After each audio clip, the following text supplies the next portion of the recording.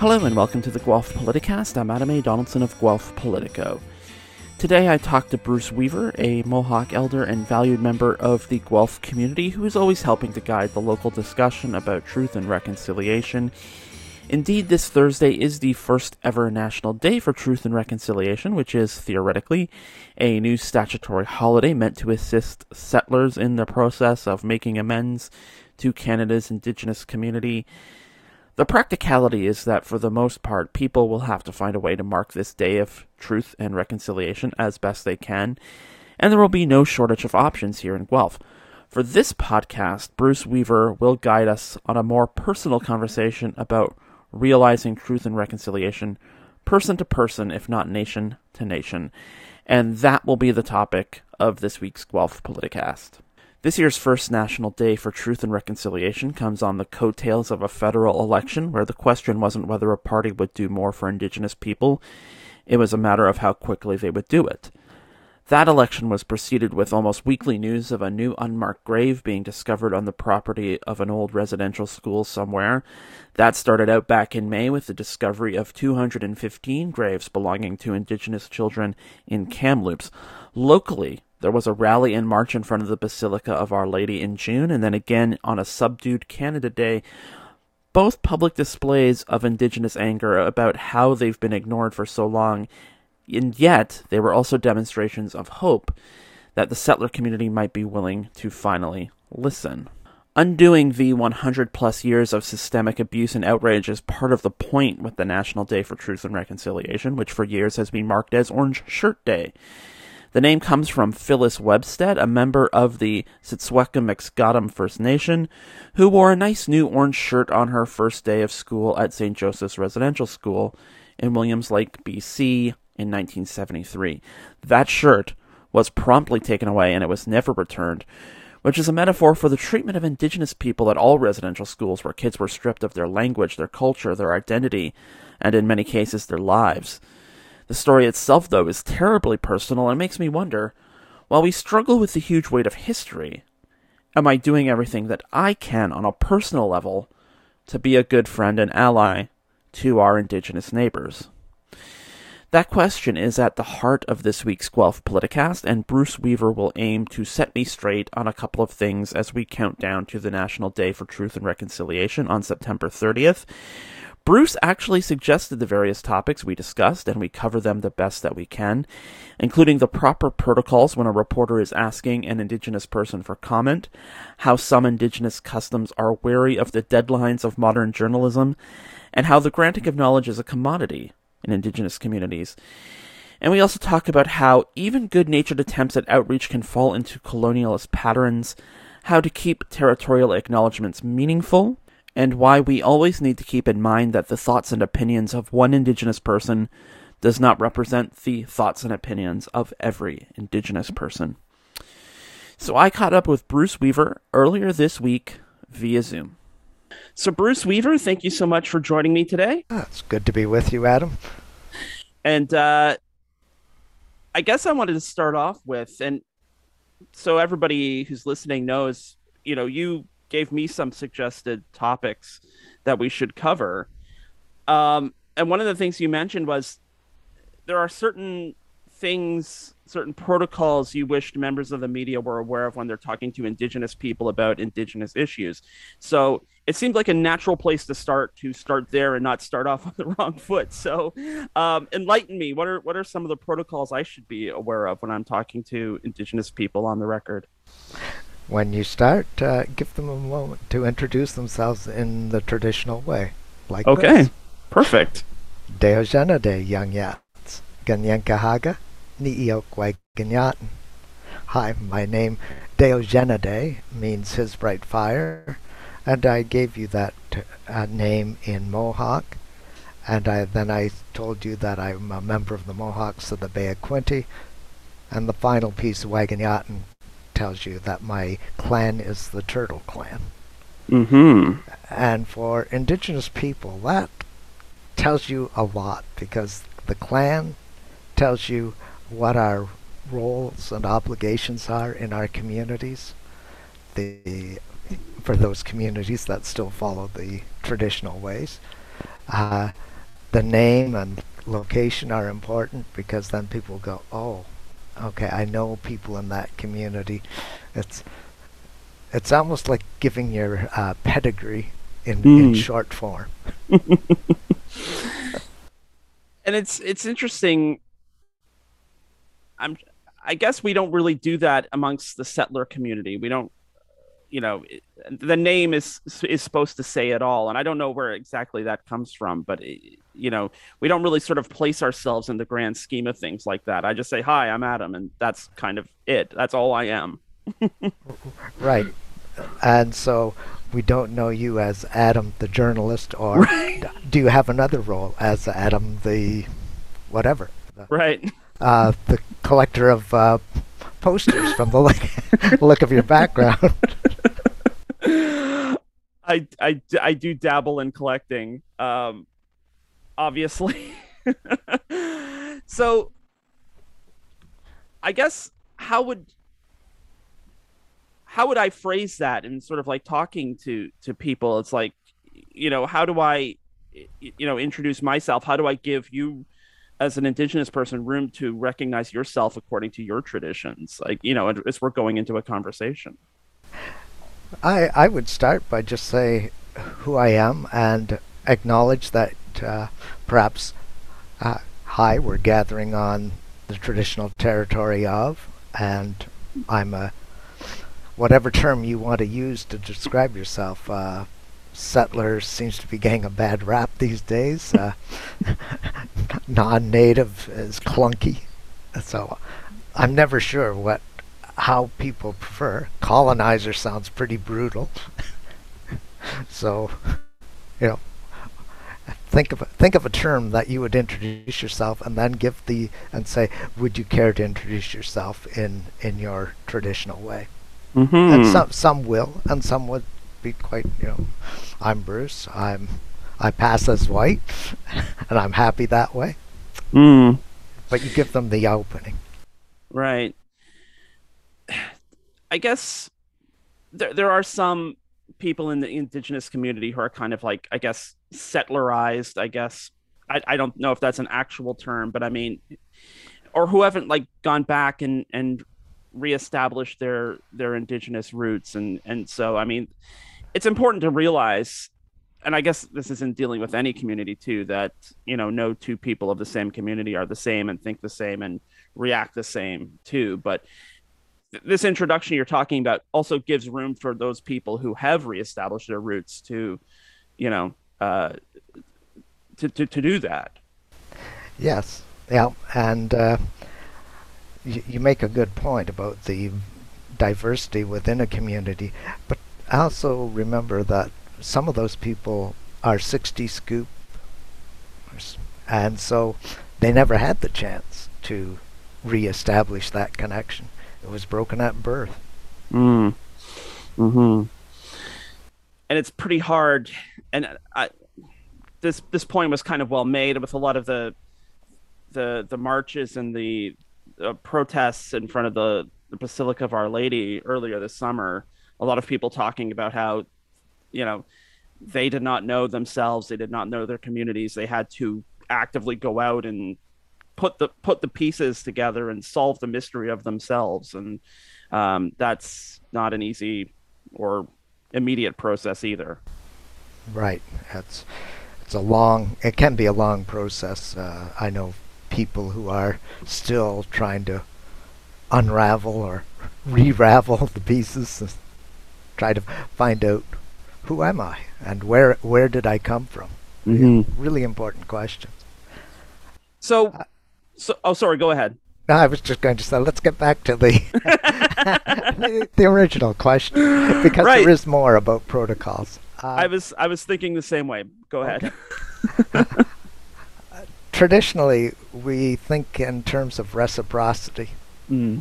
So you ask me a question, or maybe the question might be fine, but if you're looking for knowledge, then what is being offered in reciprocity for that information? Right.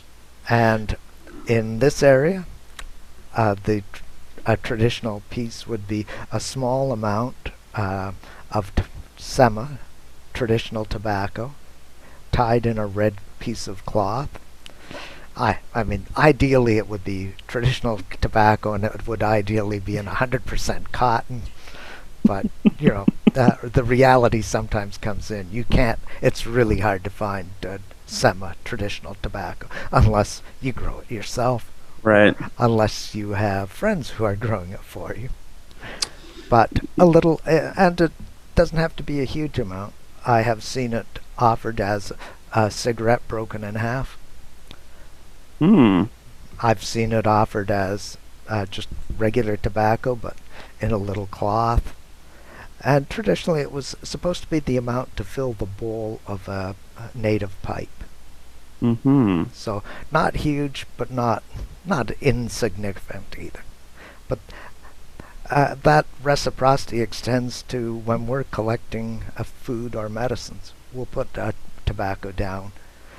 So if I were gathering, say, some fungus for fire starter, I would, before I took it, I would make sure there was enough.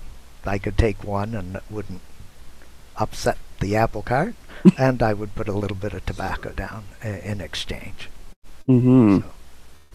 So that idea of reciprocity is a very important piece, and it shows that you're acknowledging that the information is worthwhile to you, or the knowledge, or whatever you're seeking has value. Mm-hmm. Which is, again, different from a settler idea, which is that the knowledge is kind of its own, like the sharing of knowledge is its own kind of gift or its own kind of reward. It's like, I'm asking you for information, and in return, I'm going to share that information with everybody else. Right. And sometimes that information is not shareable. Sure, yeah. So then that's another piece that you have to consider, and depending if you were talking to an elder or a knowledge keeper, they might say, this I can talk about, this is not for public dissemination. I would only discuss it within a certain context, maybe a sharing circle or a learning circle. Mm-hmm. But I mean, that's also a journalistic standard too. It's off the record. There are things that people share with you that are off the record that you can't publish, but can give you ideas where you can like go out and find it on the record somewhere else, and that's a long journalistic tradition. Yes, yes, but you need to, I guess, as a journalist, you dealing with an indigenous person, it might be wise to make that explicit, not an understood thing. Right. I guess then, even before we get to the traditions and the sort of the way we kind of get into the conversation, I guess, when someone like me is reaching out to a member of an indigenous community, someone whom we've never met before, and we want to kind of get comment from them or get that knowledge from them. I guess the way I do that with the city councilors, I'll send them a quick email like, hey, can we chat on the phone briefly? I would gather there's a more shall we say culturally friendly way to do that with members of the indigenous community when we're reaching out. Yes, a phone call, and then usually, when it's possible, a face-to-face meeting is always preferred. Mm-hmm. Some of the elders just aren't going anywhere near technology. So like Facebook is just out of the question.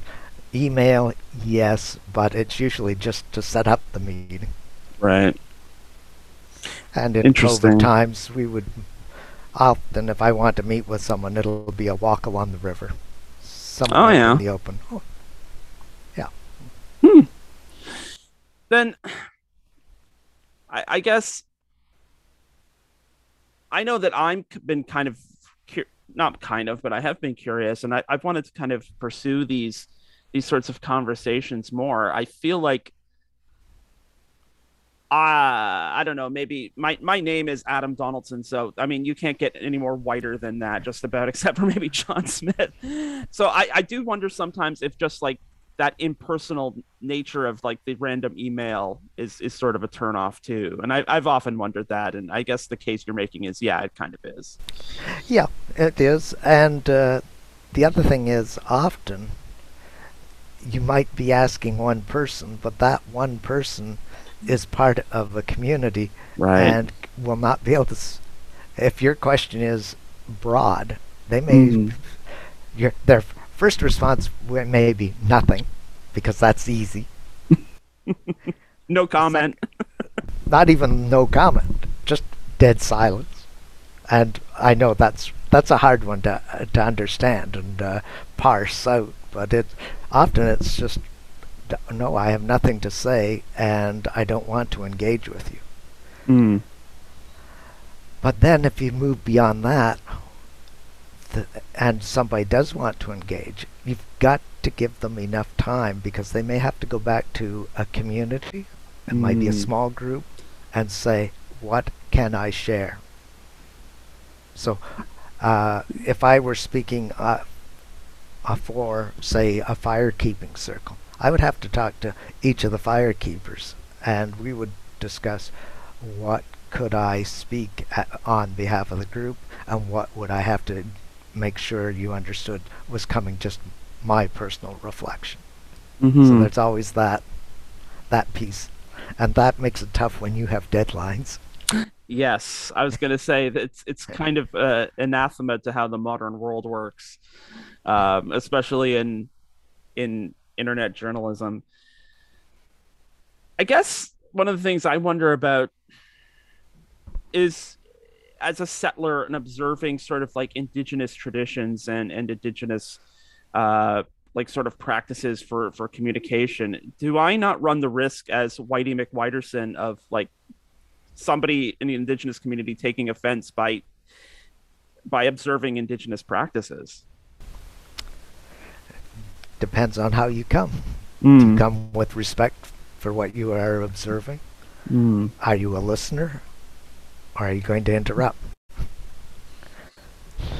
So, so if I said, well, come to the sacred fire and observe, I'd be happy to talk to you outside the fire, but not right by the fire in that circle, because Mm. that's a space where ceremony is occurring.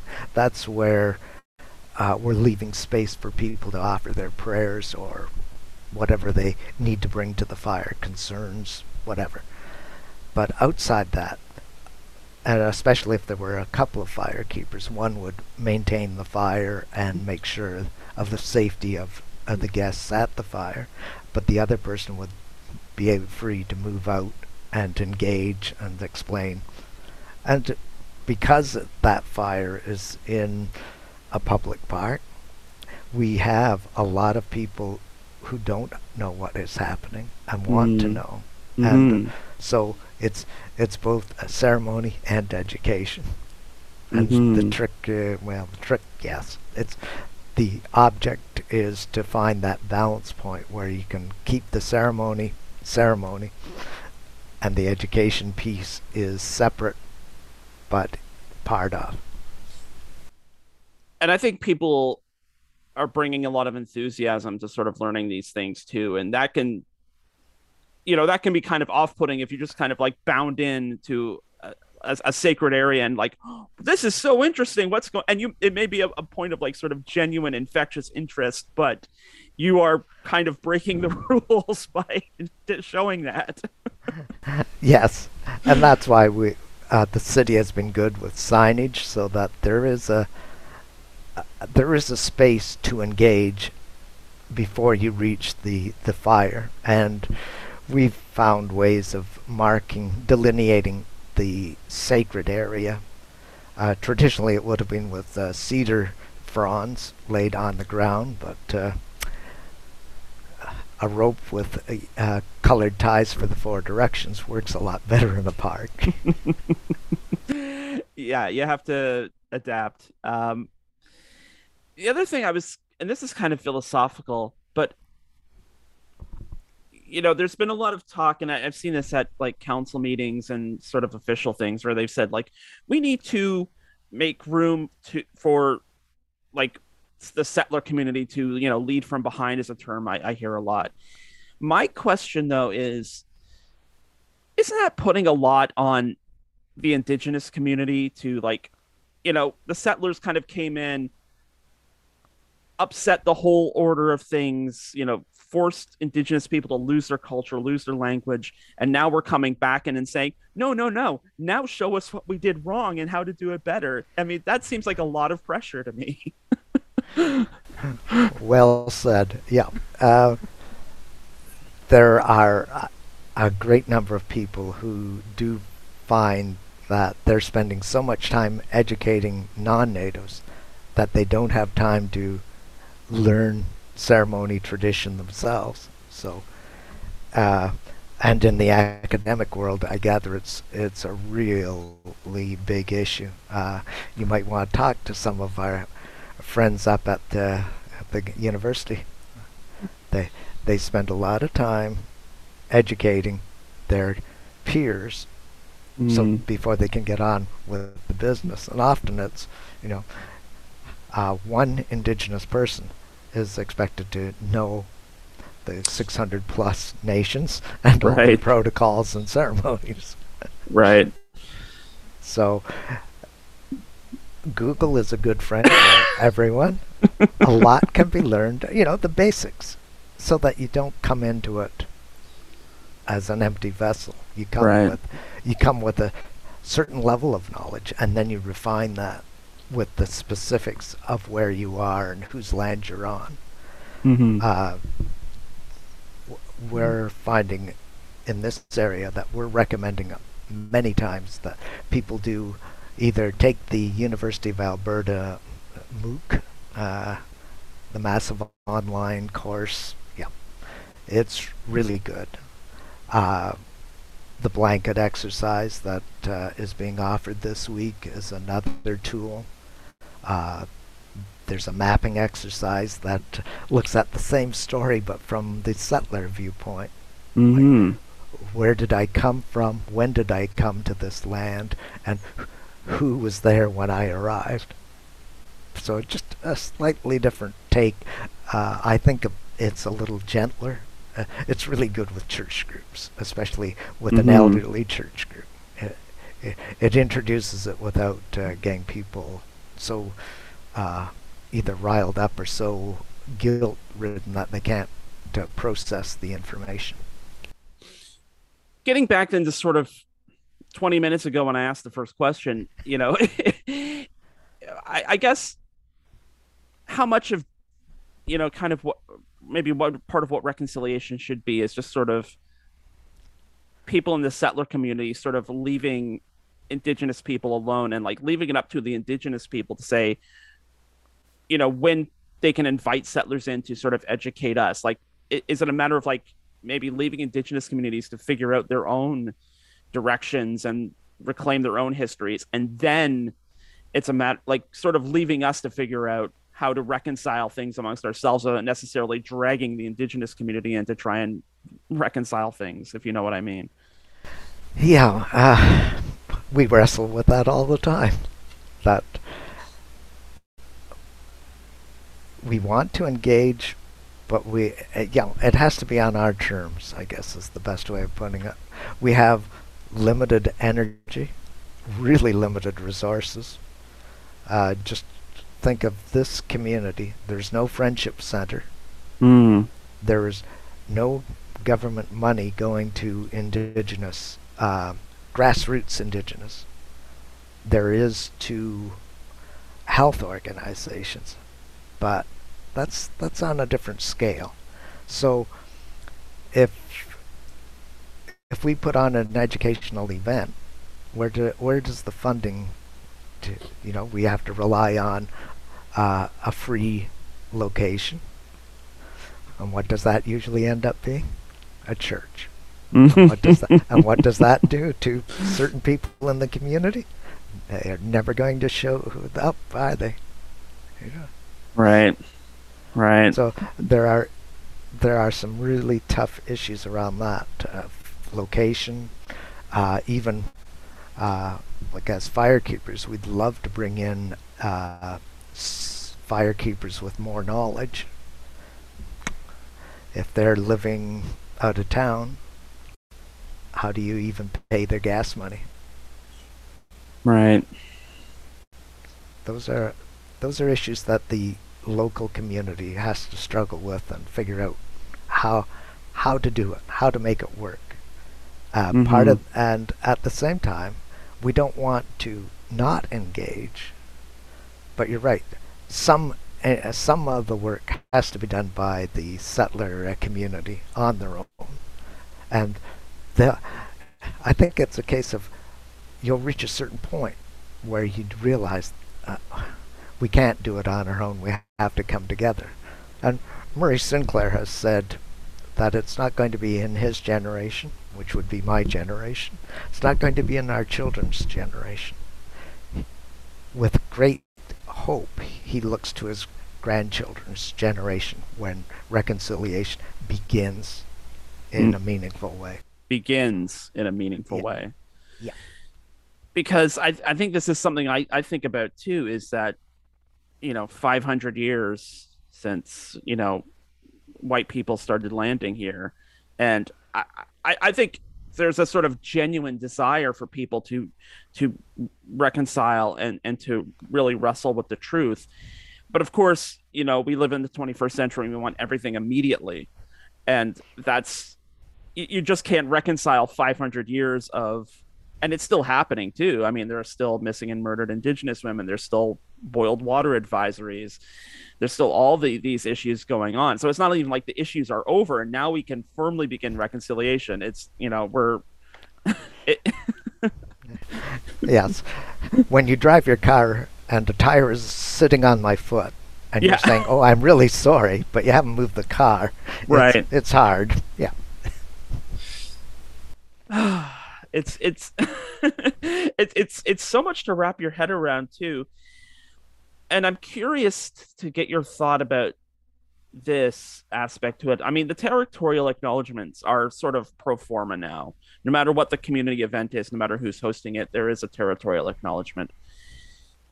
I'm wondering if this is kind of one of those things that, I mean, it's nice that we do it, but I'm wondering how much value there is to it now. I mean, how do you personally see the territorial acknowledgement as sort of like a piece of the reconciliation puzzle? Does it still carry value? Oh, yes. Very much so. It makes people think about where they are. Where are you on the land? And I've had the great fortune to work with a few community groups. And my favorite was with the Guelph Arts Council. We met at a Christmas party. And the discussion was, we'd like to make one, but we are not sure how to begin. And my first response was, well, like, what do you do? And they explained. I said, well, then, what's your community's relationship to the land? And by the way, you have Indigenous artists. Have you talked to them yet? Right. A year later, they came back and said, would you like to see what we've come up with? And I said, absolutely. And part of theirs says, we gain our vision and our inspiration from the land and waters when we produce our art. So they spent some time thinking about what was that relationship. And if people do that, then there's a great deal of value. I'm less interested in pro forma statements that we're on the land of this particular nation, because in a way that's colonial. You've picked a certain point in time and said, this is a really important time, and the previous 500 years don't mean anything, and the following 200 or 300 years aren't as important as a certain year when a treaty was signed. Right. But what happens if you take a more generic treaty, such as the dish with one spoon, and you say, can I live with that, the obligations that treaty gave me to respect the land and water, take only what I need, Make sure there's enough for my kids and grandkids for 7 generations. Keep the dish and spoon clean. Think of the spoon as a symbol for we won't use sharp objects. And in our conversations across this kitchen table with you and I, we're not using sharp words either. Mm-hmm. So it's important. I mean, I guess that's something to keep in mind going forward. It's not just like a matter of acknowledging the territory; it's acknowledging sort of like what is important. The reason why you do a territorial acknowledgement at city council is different from a reason why you would do one at an arts council event. Exactly. Yeah. But even for the city council to say, what is the city? Is the city administering things with a view to the future, to that 7 generations? Or have you forgotten that piece? And by the way, how are you doing at keeping the dish clean? Mm-hmm. Mm-hmm. And of course, all of this is being administered under a system established by a settler culture too. What we understand as governance is a European construct, not an indigenous construct. Yeah, and that brings us to a really interesting point. The city often says we have consulted with the indigenous people. And when you dig down, who have they consulted with? The Mississaugas of the Credit or the Haudenosaunee Confederacy? Mm-hmm. Why? Because those are similar organizations. They have a structure, a pyramidal structure. Right. So, I recognize you have a treasurer. I can talk to your treasurer. I can talk to your director of projects. But when they come to the local community, what do they see? They see circles. And pyramids and circles just don't fit together well. Right. So when they ask if, say they came to the firekeeping circle, and I'd say, they might ask, well, who's your treasurer? Well, today the fellow with the envelope that carries the gas money is. Right. and next week it might be somebody else because he won't be able to carry the gas money because he's away doing something else. Well, who speaks for the group? Well, we do. Because that circle of 7 or 8 or 9 men, everyone has an equal voice. If I'm asked to speak for them, it's because the 7 or 8 have said, you've got the time, and maybe that's a turtle responsibility. Mm-hmm. Maybe we won't send a bear. Right, right. No, it strikes me, even in our best efforts to sort of try and reach out, it just, it seems kind of sloppy, right? Because we're not kind of approaching it from like an understanding of the culture.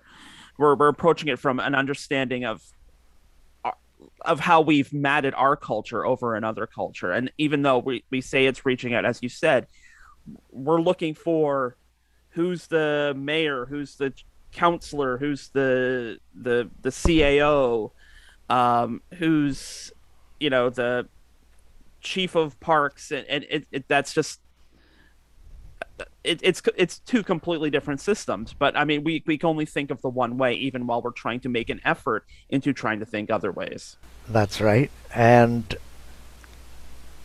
remember too that we might come back and forth 3 or 4 times.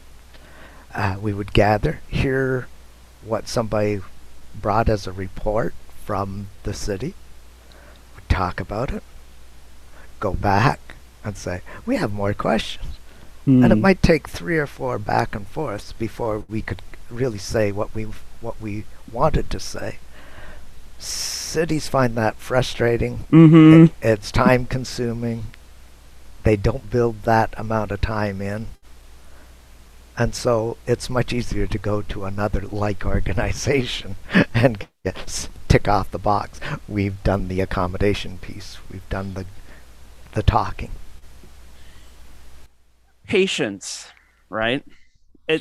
I mean, that's kind of what a lot of these things come down to is patience. You know, whether it's like me writing a story, whether it's the city trying to build like a road or a new community center or library or whatever. It's just we have our deadlines and there's no patience. We don't let the decision happen. We make the decision happen. Very true. Yeah.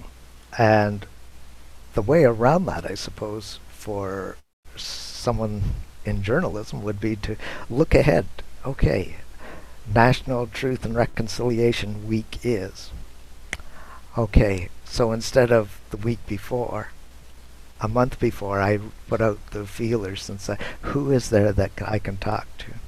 Mm-hmm.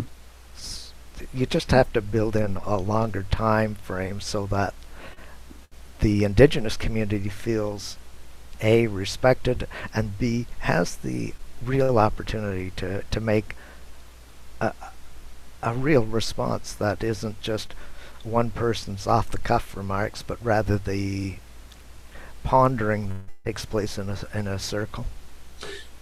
Well, Bruce, I feel like that's a big old laser pointer directed at me. But I mean, you're not wrong. You're not wrong, and I mean,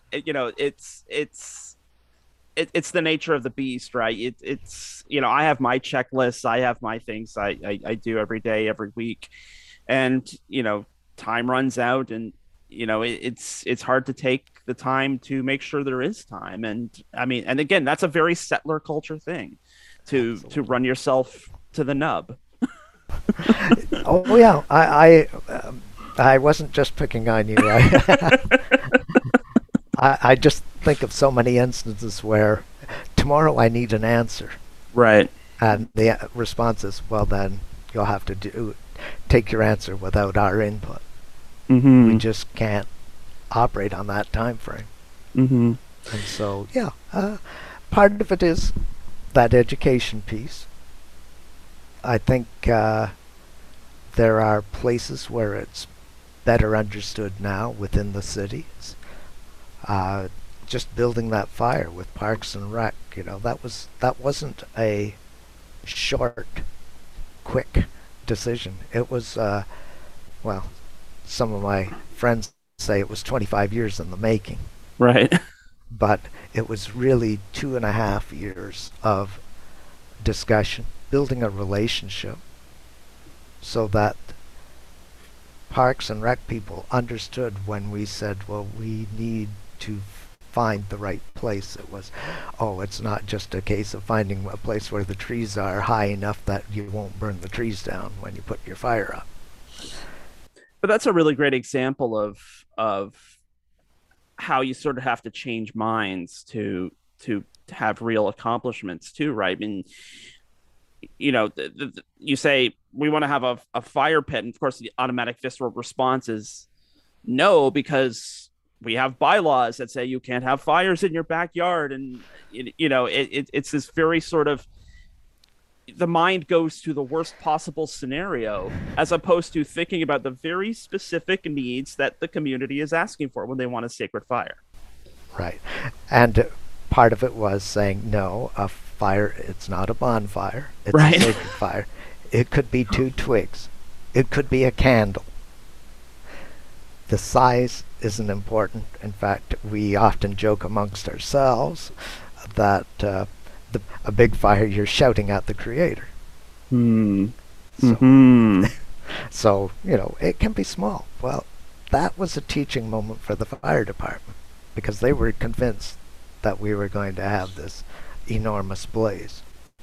Once we got past that, then it was more practicalities. Is there a gas pipeline in the area? Are there hydrant lines? Once we got those things out, the fire department essentially said, we're good, carry on. And then it was with Parks to find, is this the best location? What does the indigenous community think? Have we done the due diligence? And then it was, how shall we design it so that it fits the locale? Mm-hmm. So, but that was then a year of discussions and essentially teachings. But they were ready.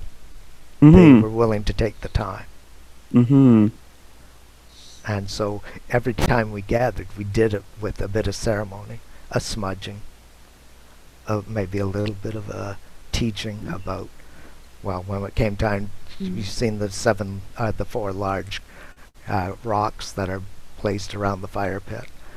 When it came time to talk about those, then there were teachings about what did the grandfathers mean. Then there was great understanding when we went out and got those and found them and chose them, or they chose us, and the fellow running the front end loader brought one up, and then he stopped and he looked at us and said, "Do you have to do ceremony before I put the rock in place?" Yes, thank you. We'll just wait until you've got that boom locked in place, and then we'll put the tobacco down and whatever. So yeah, but interesting. That wouldn't have happened in the first year, right? And I would say too, like something like the Sacred Fire, that's a little easier to sort of get everyone's head around because it's goal oriented. You want to build a Sacred Fire, which is something a little more direct than something as big and broad as truth and reconciliation. But I mean, in that, there's still progress. Yes. Yeah. Yeah. And truth and reconciliation is what you want it to be. I think, again, Maurice Sinclair said it's in the conversations we have with our neighbors and family. So you and I are working on truth and reconciliation right now. Just in this conversation. And hopefully this will spark more interesting conversations over the dinner table. I don't want to, I mean, because we could talk about this all day, but, I do want to give you an opportunity to, anything we haven't covered here that you want to make, like any firm points about anything you want to sort of, I guess this is the open mic part of the podcast. If me being, me and my settler minded ways have not covered anything you think is important, I want to give you that opportunity to set me straight or set all of us straight or however you want to approach this. Well, first, just gratitude for being with you and having this conversation. It felt like a true conversation, not just a Q&A session. So I'm grateful for that, Adam. More than that, I think it's important that everyone remembers that within the community of Guelph, there are so many nations represented. In the Circle of Firekeepers, there are at least 4 different nations. And that's just in a group of 7 or 8 men.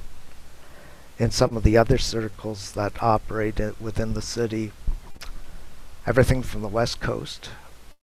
I'm not aware of any Inuit. Well, there is one Inuit gentleman who's in and out of town. So, we're covering from coast to coast to coast, as the old hockey people used to say.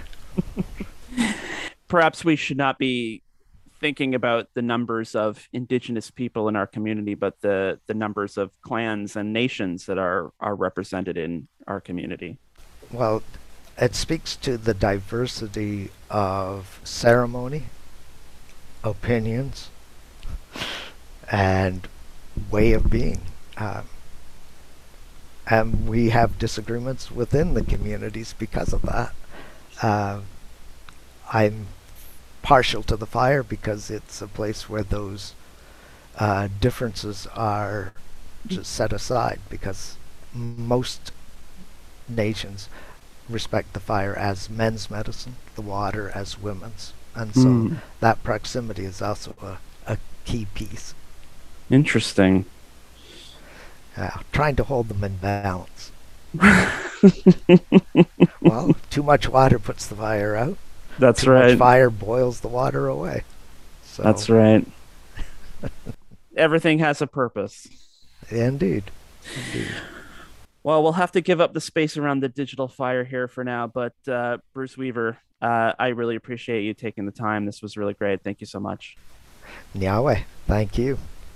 And once again, that was Bruce Weaver. There will be a number of activities and events on Thursday to mark the National Day for Truth and Reconciliation, including a ceremony on Johnston Green at the University of Guelph, a demonstration of Anishinaabe oral traditions at the Guelph Civic Museum, and a Sacred Fire Drum Circle and Craft Fair hosted by the Southwest Ontario Aboriginal Health Access Centre in Royal City Park. And you can get all of those details in a post at Guelph Politico. And that is it for this edition of the Guelph Politicast. The music for the Guelph Politicast comes from KPM Classics and Sid Dale. The Guelph Politicast is usually recorded at CFRU, Guelph Campus and Community Radio at the University of Guelph. And to learn more about CFRU, go to cfru.ca. You can download the Guelph Politicast every Wednesday from Apple, Stitcher, Google, and Spotify. And when you subscribe to the Guelph Politicast channel, you will get an episode of Open Sources Guelph on Mondays and an episode of End Credits on Fridays. You can follow Guelph Politico on social media at Guelph Politico on Twitter and at Politico Guelph on Facebook. You can follow me at Adam A. Donaldson on Twitter and Instagram, and you can send me an email at adamadonaldson@gmail.com. If you would like to help financially support the work of Guelph Politico, you can get all that information at guelphpolitico.ca/donate. And for all the latest local political news, check out guelphpolitico.ca, where we will have a nice new episode of the Guelph Politicast for you next week. And until then, we will see you next time.